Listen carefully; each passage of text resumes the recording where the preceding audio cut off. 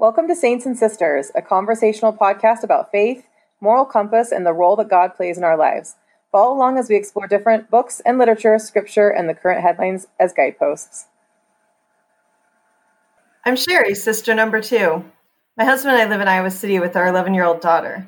I moved out to Iowa nearly 14 years ago to go to graduate school after having been raised in northeastern Oregon by a Catholic mom and Mormon dad. These days I work as a consultant in higher education, have a side gig as an adjunct professor, and also write for the local mom's blog. If my faith and I had a relationship, its Facebook status would be, it's complicated. I was raised Catholic, baptized, First Communion, regular confession, CCD, weekend youth retreats, Christmas pageants, confirmed, and then, plot twist, baptized again at age 18 as a member of the Church of Jesus Christ of Latter-day Saints. This was the summer before I went away to college.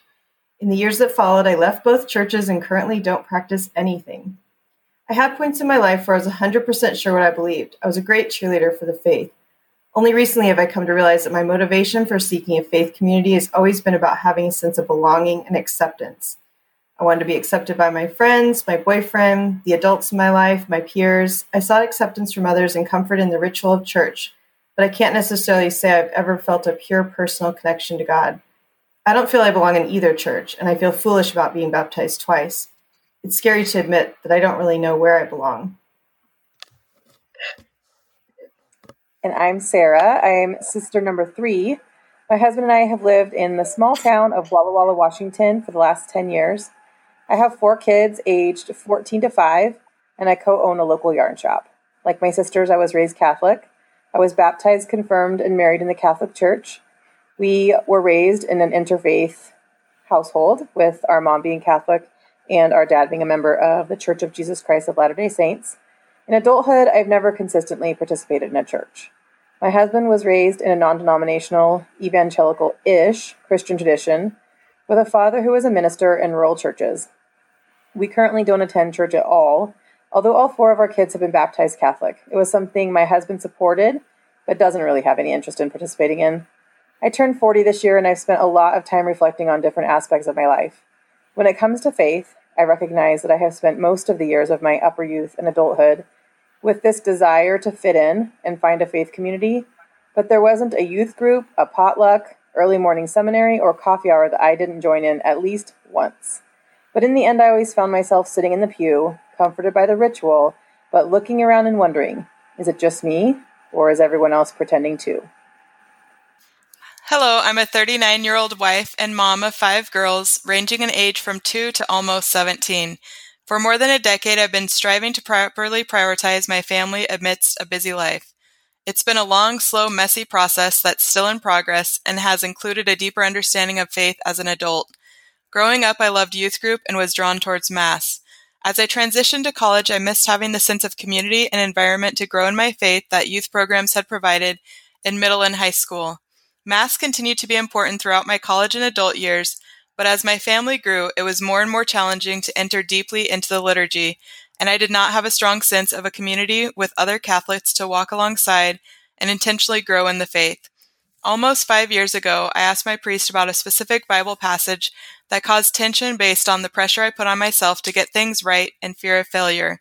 As part of the conversation, he asked me, "Do you love God most?" I replied yes, but then realized it flowed right off my tongue because it was the correct answer, but that it was not really the honest answer. I realized I wasn't even sure what that truly meant or how it would look in my day-to-day life, but it prompted me to explore the concept, leading me on a journey to make sense of my past, present, and future, and the purpose of life through a Catholic lens. It has made all the difference in better understanding my worth, setting boundaries in order to prioritize relationships, being more fulfilled in my career, and living with joy, even though there's still plenty of tensions to navigate in my daily life as a wife, mom, and teacher-educator. So that was Amanda, and she was kind of the catalyst for this conversation. We have jokingly referred to her as Sister Mary Mandy for a lot of years because she's probably been the only one of the 4 of us that has had like a real religious identity or relationship with God or the church that was consistent and that felt like genuine. And so a couple of weeks she reached out to us via email and asked us if we would like to have some conversations about faith. And not going to lie, at first I was like, oh God, here it comes. She's going to try and convert us again. But after reflecting on it, I realized that actually it was probably the exact conversations that I've been like looking to have. And so we talked a little bit and realized that this is probably something that other people are struggling with also. Whether you decide that you don't want to have, like, God isn't necessary in your life at all, or if you're just conflicted and trying to figure out how your relationship with God or a faith community is going to mesh with your, like, socio-political values. Those are all the kinds of things that we're talking about. So a couple of disclaimers. None of us are theologians. None of us are biblical scholars. There will be occasional times that we phone a friend. We have an aunt who is a real sister. She is a Catholic nun. And so there will be times that we ask for some guidance on what specific church teachings mean and how they can, like, intersperse into our lives. But for the most part, we are also talking about just Christian faith traditions. We won't be going into any others because we don't have a deep enough understanding of any of them. As faith became a bigger part of my life, as I explored more and better understood my Catholic faith and learned what my priest had said as far as if God was the most important, then I recognized that that would mean that things were different in my day-to-day life. So as my faith became more important, then I, of course, wanted to share that with my sisters. And when I sent the email, it was more just a curiosity to understand what their journey of faith was like, knowing that we all grew up in the same household. There were some aspects of the Catholic faith, or a lot of aspects, that I didn't necessarily know until I was an adult, and I felt like I should have known them earlier when I was younger. And so I've thought about this with my girls and thought it might apply to my sisters as well, just as far as I think it's good for people to know their faith well, so that then if they choose to leave, at least they know what they're walking away from. So there was some layer of wanting my sisters to see the beauty of the Catholic faith as I better understand it as an adult, and to have that opportunity if they wanted to. And if they weren't interested, I was just curious to at least see what they think about faith or kind of what their journeys were. So that's why I sent the email. Yeah, so in that first conversation, I felt like we were able to have a pretty honest discussion and a respectful discussion, because it's hard for Sherry and I both, this is Sarah, to not be sarcastic and sometimes a little bit mean. And so to not make it like a joke, because I think it's like it's definitely one of my defense mechanisms is to make something a joke if I'm not sure how I feel about it.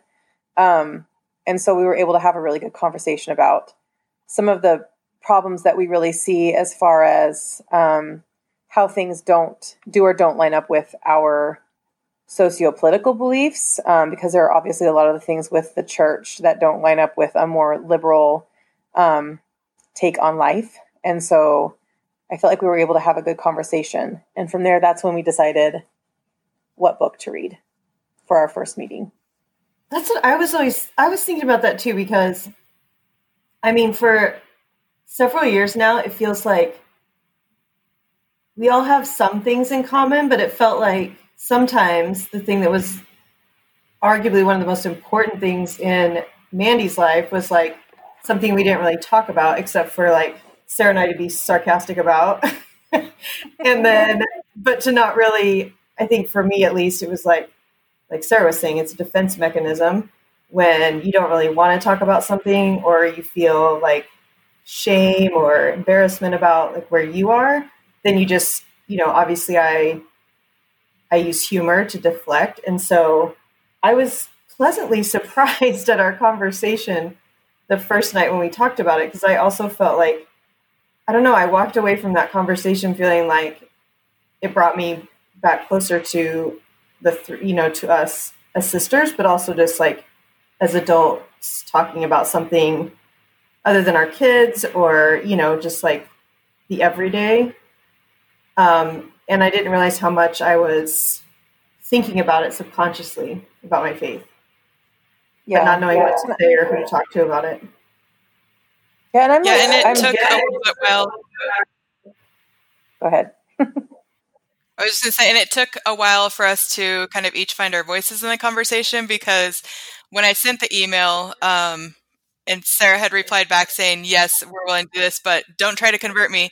So I had kind of reflected on it of just, I'm just going to listen. And if they have questions, they can ask, or like I was going to kind of leave it up that you guys would need to ask me for me to give input for the most part.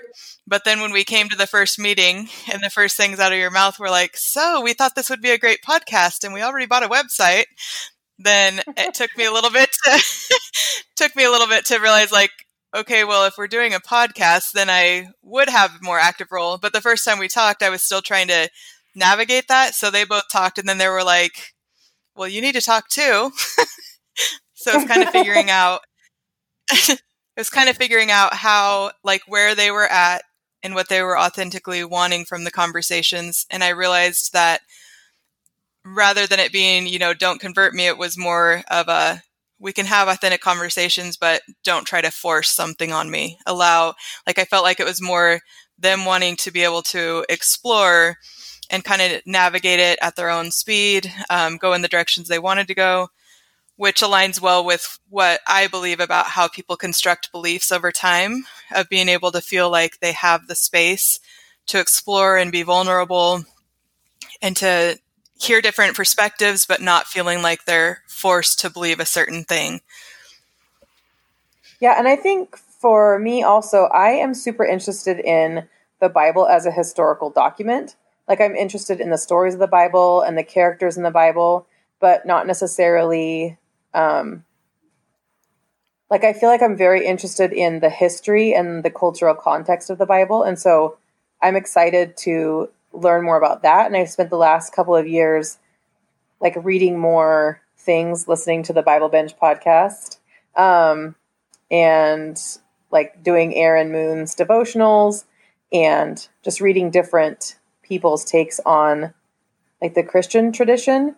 And I was listening to that podcast with Brene Brown and Sue Monk Kidd and Jen Hatmaker from last week.